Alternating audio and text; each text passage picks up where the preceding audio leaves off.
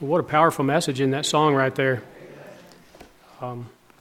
We've all got a call that He has for us to do, and let that be your testimony. I want you to think for a moment if you're out on the street and maybe about your business or shopping or whatever the case may be, and total stranger were to come up to you and ask, "What is God like?"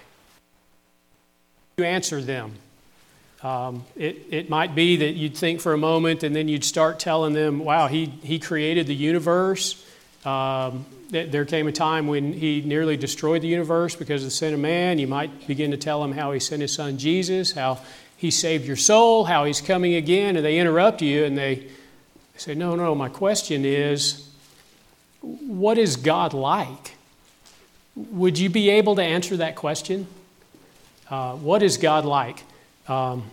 We've had some good Sunday school series and lessons in the past year or two, and one on doctrine comes to mind, and we reviewed the very attributes of God. So maybe your mind would go towards attributes of God or properties or characteristics, and you might choose words like, well, He's omniscient, He's omnipotent, He's love, He's righteous, He's just, He's full of mercy or grace, and maybe hopefully a light bulb will go off in your head. You know, there's one attribute of God that has such impact on so many others, and you would proclaim, God is holy.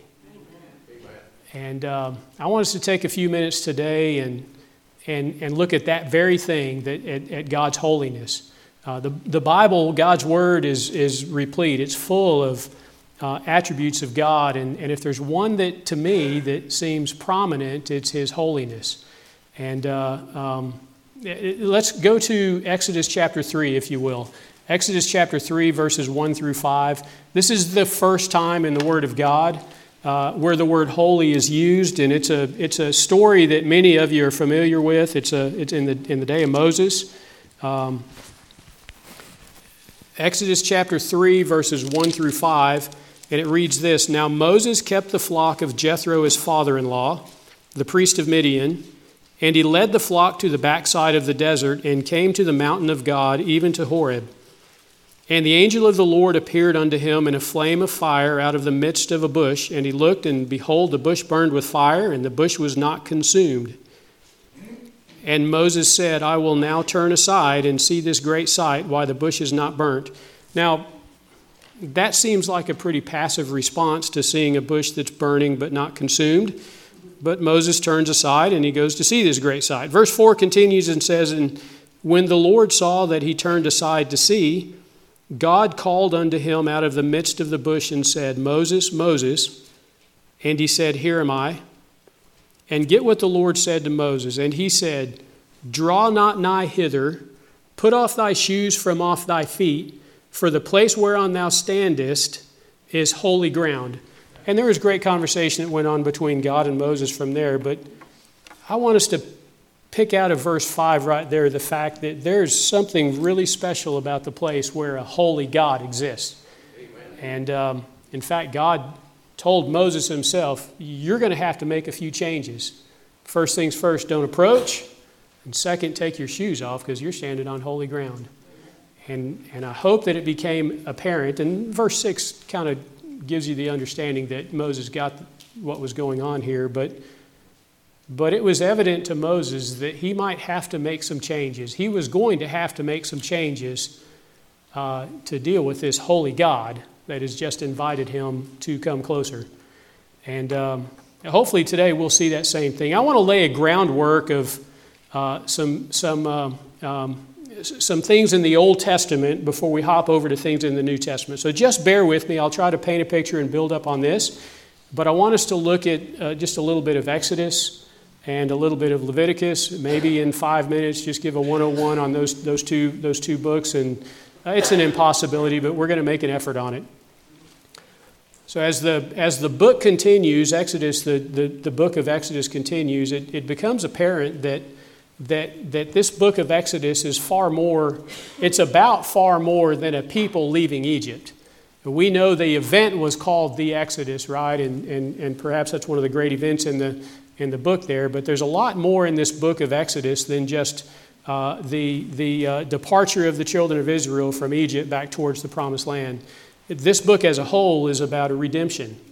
And scattered all throughout that book, it becomes apparent that worship and fellowship and service, these are all expressions of one's position of redemption, which is dependent upon a Redeemer, and that being the very Christ, who is a holy God.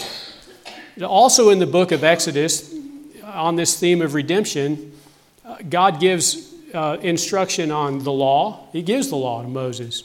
He gives instruction on the temple and the creation, the building of the temple, and he gives instruction on the provisions of sacrifice, what all the instruments of worship should be, the instruments of sacrifice, what the altar is, and the holy place and the Holy of Holies. He gives instruction on the priesthood and who is qualified for that. And in that, taken as a whole, just like the message that God gave to Moses on that day in Exodus chapter 3, God is painting a picture that this thing of redemption, there may have to be some changes made in our lives for this thing called redemption. God has a lot of requirements on that.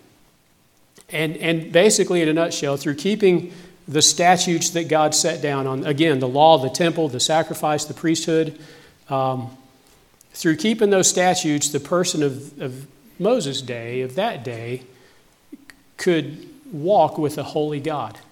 God made it possible that his creation, man, could walk with a holy God, but it's on God's terms. It's on his method. It's on his way, the way that he told Moses, put off your feet, you're on holy ground. Now, while Exodus is the record of redemption, the very next book, Leviticus, gives some practical instruction on a walk with God. Well, what I mean by practical is this. Consider this for a moment, the difference between the Gospels and the epistles, all right, in the New Testament. The Gospels, we have a record of Christ coming to this earth, being born, growing, calling his disciples, teaching them, training them, preparing them to go spread the gospel throughout the world. He's here with and among them, instructing them.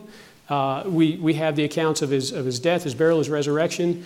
But there's teaching and provisions made for, basically Christ is saying, I am not going to be here always, but I'm preparing you to take this message throughout the whole world. Right? That was his local instruction with them, just like Exodus was instruction to Moses for the people. Here's the provisions for redemption. Christ is saying, look, this is a new time. This is the church age now, and here are the rules of this spreading this gospel throughout the world. So that's the Gospels, right? Matthew, Mark, Luke, and John. Now the epistles, the letters that we read, the letters of Paul and Peter and James, and the epistles that we have in the New Testament, they give practical application on how we can continue to do that, right? Days of that age, letters written by Paul to churches, and how you need to continue to do what Christ instructed while he was here. So you see the difference there between first-hand account from God to man, second-hand account from man saying, hey, I edify you and I exhort you to continue to do this. Here's practical advice on how you carry that out. Well, that's the relationship between Exodus and Leviticus in the Old Testament days. God gave to Moses, these are the provisions for worship. These are the provisions for man to maintain a relationship with a holy God. And Leviticus comes along behind and gives practical application on how that's done. That's the relationship of Leviticus. Well, some of the things in the book of Leviticus is this. The key word in Leviticus, anybody want to guess, is based on the title, is holiness, is the key word in Leviticus. The key verse being Leviticus chapter 19, verse 2 says, Speak unto all the congregation of the children of Israel, and say unto them, Ye shall be holy, for I, the Lord your God, am holy. Man, he kind of set that out. He said, again, the instruction was given, Be ye holy as I am holy. Ye shall be holy because I, the Lord your God, am holy. That's the underlying message in Leviticus, and there's practical steps all throughout the book on how mankind might do that. And again, it falls back on practical application of the law, practical institution of the law, the temple, the provisions of sacrifice, how it would be done, what feasts there are. And again, just God expounds upon those things in that book of Leviticus. Again, the key being that mankind can enjoy the redemption that he has and enjoy fellowship, the redemption that he has from God, and enjoy fellowship with a holy God. There are ways that he can do that. Old Testament days. Consider another part of God's creation. Turn to Isaiah chapter 6, verses 1 through 3, if you will. Isaiah chapter 6. You know, there was a being created just for the purpose of proclaiming God's holiness. You remember what that is? What's that beast called? That angel, if you will. Isaiah chapter 6, verses 1 through 3 says, "In the year that King Uzziah died, I saw also the Lord sitting upon a throne, high and lifted up, and his train filled the temple. Above it stood the seraphims. Each one had 6 wings. With twain he covered his face, and with twain he covered his feet, and with twain he did fly. And one cried unto another and said, Holy, holy, holy is the Lord of hosts. The whole earth is full of his glory." Man, what an awesome picture that gives of something that God created with the sole purpose of declaring his very holiness. Some things to note about those seraphims: they had 6 wings. And 4 of those wings were to facilitate humility. What did he say? With 2 of them, he covered his face. And with 2 of them, they covered their feet. Again, respect, showing humility and respect to the God that they're proclaiming the holiness of. And 2 of them, 2 wings, were there to facilitate their work or their service for that God, because they were used to fly about the kingdom and cry out his holiness. They had a voice where they could proclaim the very holiness of God. This is a being created by God to proclaim his holiness, and they were faithful to do so. God is a holy God, so much so he created these seraphims to do that very thing. Fast forward into the book of Revelation, and you see the beasts, the 4 beasts that are given. They paint a very similar picture, 6 wings, and they're flying about the kingdom, crying and proclaiming his holiness. Our God is a holy God. Now, these things that we've looked at in the Old Testament, in Exodus, and how God laid out the provisions for worship, and how God made it possible, and he stated that, yes, a man can have a redemptive relationship, God being the Redeemer, man being the recipient, and he can maintain fellowship with a holy God. You may think that's Old Testament stuff, that where God said, "Hey, be ye holy, I, the Lord your God, am holy, you also be holy." That's Old Testament stuff, and that's true. But if we were to fast forward over to the New Testament, you might just be surprised, probably not be the Sunday morning crowd, but God's still a holy God. The same God that cried that out, that created the seraphims, that wanted that relationship with Moses, that created the heavens and the earth and ordained the Sabbath on that 7th day, he's still holy. He's still God, and he's still a holy God, and he still desires a relationship with sinful man with him, a holy God. And I wanted to lay the groundwork on the Old Testament so you see that a lot of things that are in place today are not a whole lot unlike where he instituted in the Old Testament. So God's still a holy God. Our holy God still desires a relationship with him. He desires that we walk with him. And just like he made provisions in the Old Testament, these are the requirements for a sinful man to have a relationship with a holy God. He has those same relationship or those same requirements of us today on how we might maintain a relationship with a holy God. He still has requirements. Let's look at a few of those requirements. 1 Corinthians chapter 6, if you will. And 1 Corinthians chapter 6, verse 19 and 20. We're going to settle into 1 Corinthians 6 here in just a little bit, but let's visit a few more verses. 1 Corinthians 6, verses 19 through 20. Remember, the temple was instituted there in Exodus, and it was given instruction on how it must be built. There's a temple. The temple is one thing that's changed from Old Testament days to now. 1 Corinthians chapter 6, verse 19 and 20 says this, "What? Know ye not that your body is the temple of the Holy Ghost which is in you, and which ye have of God, and ye are not your own? For ye are bought with a price, therefore glorify God in your body and in your spirit, which are God's." I won't dwell much on that. We're going to return to that here in a moment. But the priest and the sacrifice, again, which was instituted in Exodus, practical advice given on that in Leviticus, that's the priest and the temple have changed. Go to Hebrews chapter 9. Hebrews chapter 9, verses 11 through 15. I want us to take a close look at this. Hebrews chapter 9, verse 11 says, "But Christ, being come an high priest of good things to come, by a greater and more perfect tabernacle, not made with hands, this is to say, not of this building, neither by the blood of goats and calves, but by his own blood, he entered once into the holy place, having obtained eternal redemption for us. For if the blood of bulls and goats and of the ashes of an heifer sprinkling the unclean sanctifieth to the purifying of the flesh, how much more shall the blood of Christ, who through the eternal Spirit offered himself without spot to God, purge your conscience from the dead works to serve the living God." Amen. And then verse 15 goes on to say, "And for this cause, he, that being Christ, is the mediator of the New Testament, that by means of death, for the redemption of the transgressions that were under the first testament, they which are called might receive the promise of eternal inheritance." Man, so the priest and the sacrifice, different today than they were in Old Testament days, yet there's still a priest and there's still a sacrifice. The priest being Christ himself, a much better priest. The sacrifice being his perfect, spotless blood, a much better sacrifice. So yeah, things are better here in today than what was handed down in the Old Testament on that front. There's still something special about the place where a holy God is. Just like when Moses approached that burning bush, just as God calls us today, hey, there's a priest that desires a relationship with you. You can come and fellowship with the holy God. There's still something special about that place of fellowship with the holy God that, just like it did for Moses, requires some change on our part to effectively fellowship and dwell with him. There's still something special about that place where God is. And God still expects us to be holy. Lest you think that the many places in Leviticus where it said, "Be ye holy, for I am holy. I, the Lord your God, am holy. Therefore be ye also holy."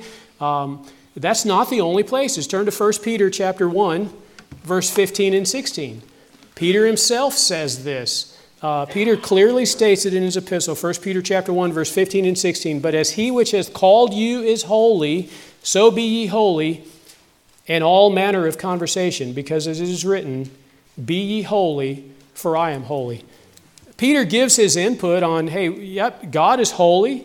He says, be ye holy, just because God is, be ye holy in all manner of conversation. That's not just what we say. What that means, what that word there means is all manner of our lifestyle. All basically our walk and everything that we do. Our conversation, the word in the Greek there is anastrophe, probably butchered that one, but the meaning is in your manner of life, in your daily walk, in your conduct, and in your behavior, in your deportment. That's the conversation that Peter said, be ye holy in all of those, your manner of life, your deportment, the things you say, your put it on our vernacular, basically our daily walk and our attitudes. Let's be holy on those fronts, what Peter is encouraging there in 1 Peter 1, 15 through 16. So this instruction, this call in the New Testament day, this message of Peter to the strangers, as he called it in the beginning of his epistle, but Christians, the instruction is to be holy, and it's because God that desires fellowship with us, because He is holy. We can attain that fellowship with Him. Well, how can I do that very thing? If Peter says, be ye holy in all manner of conversation, and basically your whole lifestyle and everything, every manner of your life, your conduct, your behavior, how can I be that holy in all manner of my conversation? How can I live a holy life? Anybody ever question that? And it may not take long to just be exhausted and say, I just can't do it. But that's not so. Is God going to ask you or command you to do something that you're just simply not capable of doing? Absolutely not. Doesn't mean it's easy. How many of you instructed your kids, Dad, I can't do it? And, can't's not a word, and particularly if it's sons, which I have no experience with. I've got 3 girls, but you just have those answers for them, right? I mean, can't's not a word. Can't never got anything done. God's not going to require for us to be holy without having that same attitude. You can be holy. All right, well, think about the day that you were saved. All right, upon receiving Him, whether it be at an old-fashioned altar, whether it be at home or on the street because someone just loved you and had the desire to pray for you for weeks or months or years on end. But consider the day that you were saved. Were you holy? Amen. Did holiness exist within you? I mean, were you completely free and spotless of sin? And I mean, God just washed all of that away. I'd say that's holiness. That's as good as it gets right there. Back to first, if you have your finger in 1 Corinthians, go to 1 Corinthians chapter 6. I'm going to read out of my notes here. 2 Corinthians chapter 5, verse 21 says, "For he hath made him to be sin for us who knew no sin, that we might be made the righteousness of God in him." Now, let's land back to 1 Corinthians chapter 6, because Paul says here in 1 Corinthians 6, he says it yet another way. He actually details some of the things that we're forgiven of. Maybe this is some of us. Maybe we can find ourselves here. 1 Corinthians chapter 6, verses 9 through 11, it says, "Know ye not that the unrighteous shall not inherit the kingdom of God? Be not deceived, neither fornicators, nor idolaters, nor adulterers, nor effeminate, nor abusers of themselves with mankind, nor thieves, nor covetous, nor drunkards, nor revelers, nor extortioners shall inherit the kingdom of God." That's a pretty wide paintbrush. And then Paul goes on to say, "And such were some of you." That's a past tense word there. Such were some of you. "But ye are washed, but ye are sanctified, but ye are justified by the name of the Lord Jesus and by the Spirit of our God." You see, that's what occurred at salvation. No matter what the sin was, no matter what he forgave you of, just the fact that he cleansed us and he washed us of our sins, you're made holy. The word here is righteous. Or righteousness. We existed in righteousness at that very day, having been made holy by a holy God. Again, we're made righteous at salvation, and God wants us to live a holy life on a daily basis. So we can at least establish in the saved's life that at the time they were saved, there was a time when they were holy. And then it perhaps wouldn't take long for some, maybe days or weeks. For others, maybe hours or minutes. But sin's going to creep in. Your flesh, God knew that when he created you, but he still died for you. He knew that we would still sin, and he still asks us to maintain a life of holiness. Now, he's not going to ask you to do that if he doesn't give the provisions for that, right? So what Peter is encouraging here, and what Paul says, and the many places it was said in the Old Testament, that sinful man can have a relationship with a holy God is not an impossibility. We just have to know and understand what God's Word says on how we maintain that holiness. And quite profoundly, it's called on so many times because of that constant urge to return to that unrighteous behavior. We're flesh. We need to go to God for forgiveness. And 1 John 1:9 says what? If we confess our sins, he is faithful and just to forgive us our sins and to cleanse us from all unrighteousness, right? Meaning he takes the sin, does away with it, makes you righteous. Righteousness is an attribute of God that's only because of his holiness. Man, he asks us to be holy because he's holy, and he makes the provision to do that. Now, God, Paul writes a lot in Romans chapter 6 about being dead to sin, and other places in chapter 6 through 12 about not being slaves to sin, about getting victory over sin. God would not have us to continue in unrighteousness, but rather to dwell in holiness because he's holy. But yet when we do, we have his promises that we can confess it and repent of it. We confess it, he'll forgive us and cleanse us from all unrighteousness, thus reinstating that holiness. Wow, that's good, right? But now are you content to say, what was it Paul said? Shall we continue in sin that grace may abound?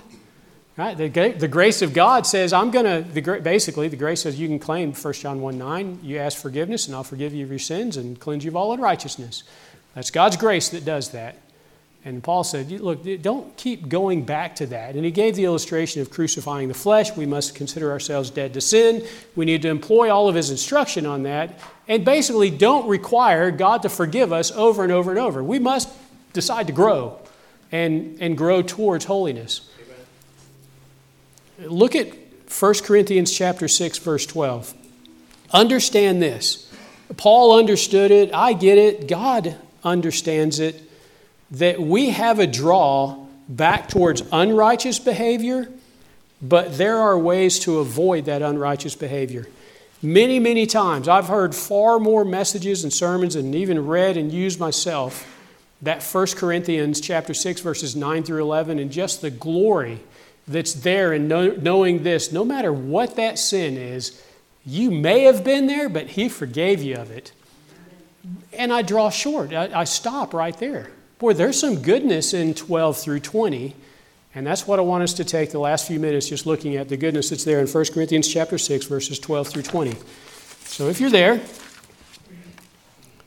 I'm going to read it in its entirety, then we'll revisit a few of them. 1 Corinthians 6:12, and all things are lawful unto me, but all things are not expedient. All things are lawful for me, but I will not be brought under the power of any. Meats for the belly and belly for the meats, but God shall destroy both it and them. Now the body is not for fornication, but for the Lord, and the Lord for the body. And God hath both raised up the Lord, and will also raise up us by His own power. Know ye not that your bodies are the members of Christ? Shall I then take the members of Christ and make them the members of an harlot? God forbid. What? Know ye not that he which is joined to an harlot is one body? For the two saith, he shall be one flesh. But he that has joined unto the Lord is one spirit. Flee fornication. Every sin that a man doeth is without the body, but he that committeth fornication sinneth against his own body. What? Know ye not that your body is the temple of the Holy Ghost, which is in you, which ye have of God, and ye are not your own? For ye are bought with a price, therefore glorify God in your body and in your spirit.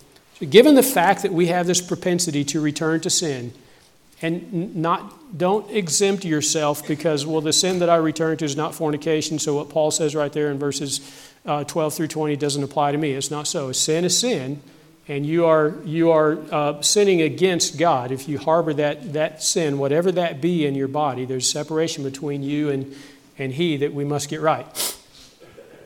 Now, there's 4 principles I want to draw from this thing. 4 things that I contend that even though we have the propensity to return to sin, God has called us to be holy. He provided the provisions for holiness at salvation. He provided the fact that if we were to confess our sins, He'll forgive us our sins and restore that holiness or that righteousness, right? But what about that draw? How do I not return to those sins? How do I gain victory over that? Well, you have to know what your shortcomings are, right? We talked about temptation in Sunday school today. Know the fronts that the old devil is going to attack you on, so be educated about that, and then you might just be better prepared to withstand against it. Well, how do I live a holy life? How do I maintain that holiness that He requires of me because He is holy and I'm to be holy as He is holy? There are things that we can do to help us, help guide us, and we can help point us in that direction of holiness. I've drawn a few of these things from a book that we've been going through in Sunday school, a book called The Principal Life by Dr. R.B. Willett. And he draws 4 applications out of this 1 Corinthians chapter 6, verses 12 through 20. First thing that I want us to see is this, that he proclaimed, is that a holy life is free from that which enslaves. You might have picked up on my pause on verse 12. All things are lawful unto me, but all things are not expedient. All things are lawful for me, but I will not be brought under the power of any. Paul understood that, look, there may be some things that others consider sin that have no grounds in Scripture that are sin, and it's not these that he just listed or that he's about to. It's a separate thought about, look, there are some things that God's Word doesn't specifically say is sin. And those things I'm not going to be brought under the power of.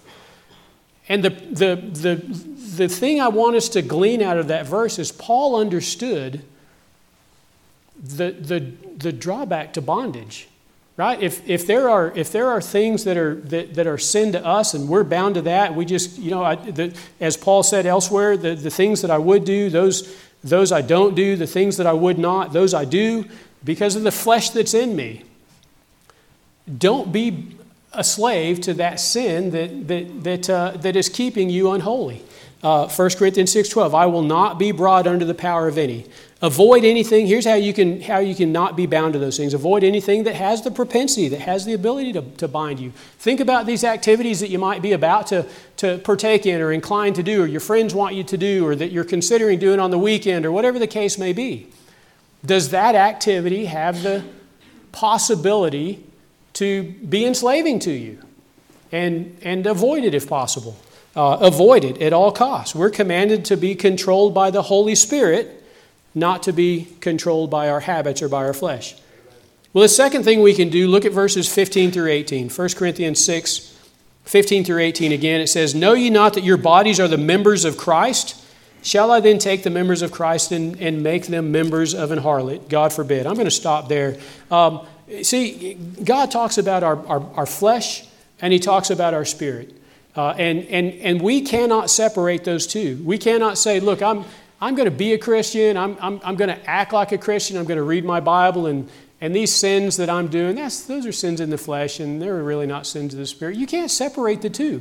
Paul spent too much time here iterating the fact that, look, we are both body and spirit. God created us body and spirit. Verse 16 says, What? Know ye not that he which is joined in harlot is one body? For the two, saith he, shall be one flesh. But he that is joined unto the Lord is one spirit. So how can you, saved by Him, redeemed by His blood, the Holy Ghost indwelling you, right? He lives within us. We are joined to God. Amen. What Paul is saying is, don't take that beautiful union there and corrupt it with things of the flesh. It's not true. We are flesh and spirit both. Preserve them both. Commit yourself to purity on the spiritual level as well as on a physical level. A holy life is also a surrendered life. 1 Corinthians 19 through 20. There's two things I want to draw out of these two verses. First, it's a surrendered life. Verse 19 says, Know ye not that your body is the temple of the Holy Ghost, which is in you, which ye have of God, and ye are not your own? For we are bought with a price, therefore glorify God in your body and in your spirit, which are God's. Consider this for a moment, all right? We got Bible school comes along. And boy, the workers come out for Bible school, right? Vacation Bible school, there's a lot that goes on. I mean, there is a 20-foot dinosaur in this auditorium, and it's just a matter of days. And you come experience work for Vacation Bible School. There's a lot to get done that needs to get done, right? And everybody has an opinion on how it should get done, right? And for those of you that have helped in Vacation Bible School, are the opinions always the same? Right. So someone has to surrender. It's a big word. But look, it's not my way. You know what? Let's do it that way. Let's go down that path. And then maybe that doesn't work. The wheels fall off of it. And, well, hey, let's try another path, right? Sometimes we have to put ourselves aside. We have to surrender. And I mean, that's an illustration of surrender. But what we do in our spiritual body, again, verse 19 to 20, Know ye not that your body is the temple of the Holy Ghost, which is in you, which ye have of God, and ye are not your own. The things that we are enticed to do in our flesh, if we were to surrender and realize, this is not my body that I'm tempted to do these things with, this is His. I am bought with a price. I need to live a surrendered life and recognize that, and I can be more prone, more inclined to be faithful to Him to maintain that life of holiness. That might just help you, looking at what your temptations are, looking at what might be drawing you away from holiness, to realize, look, it's not mine to do anyways. I'm joined to Him, and I'm to glorify Him in my body. So consider a life of surrender in that. A holy life is also this, a life that's lived with another purpose, and that's a purpose for glorifying God. Again, look at verse 20. For ye are bought with a price. Therefore, glorify God in your body and in your spirit, which are God's. Paul brings it back together right there in verse 20. He talked about how we're one with Christ. He talked about what happens to the flesh when we join with a harlot, or when we go down the path of sin. And he brings it all back together and says, look, you're both body and spirit. Glorify God in your body and in your spirit. And maybe if we focus and spend more time on glorifying God, we'll be less inclined to go down the paths that lead towards unholiness. There's a lot of goodness and a lot of truth if we just dig into what Paul has said right here in 1 Corinthians chapter 6. And again, 1 Peter 15 and 16 says, "But as he which hath called you is holy, so be ye holy in all manner of conversation, because it is written, Be ye holy, for I am holy." And just like Moses recognized there in Exodus chapter 3, there's something special about the place where a holy God is. And that holy God has saved you. If he saved you, he's made you holy, and he invites you to walk in commune with him in holiness, tantamount to his holiness. He's made the provisions, and he's given us his word to help us as practical advice on how we can go about and maintain that holiness. I don't contend that it's easy. Man, it's not. And again, I mean, we couple this. If you're in our Sunday school class this morning, I think it just bolts right onto that lesson this morning. You got to know what those temptations are and avoid them. It's not easy. This life of holiness is not easy, but he's still called us to it. He's still required. If you're going to live that life of holiness, which he commended that we do, he made the provisions for it. But like Moses, there might need to be a change or two in our lives. And what Paul said about in all our conversation, every area of our life might require a change. Maybe just one does. But if we consider the meaning of that, be ye holy in all manner of conversation, let's make sure that our thoughts reflect his holiness. Let's make sure that our speech reflects his holiness. Our appearance, our conduct, whether it's outward or inward, we need to make sure that all reflects God's holiness. Why? He wants to dwell with us. We're to be holy because he is holy, and he does desire to dwell with us. There might just be some things that need to be changed to maintain his desire for us to be holy. Think about those things, if you will. Gary, I'm going to turn that back over to you and the musicians, but God desires that we be holy, and he's not going to ask us to do anything at all that he hasn't provided us the means or the way to do, including something as tall and as big in order as being holy. Let me ask you all to stand, if you will, just in a prayerful manner. Gary's going to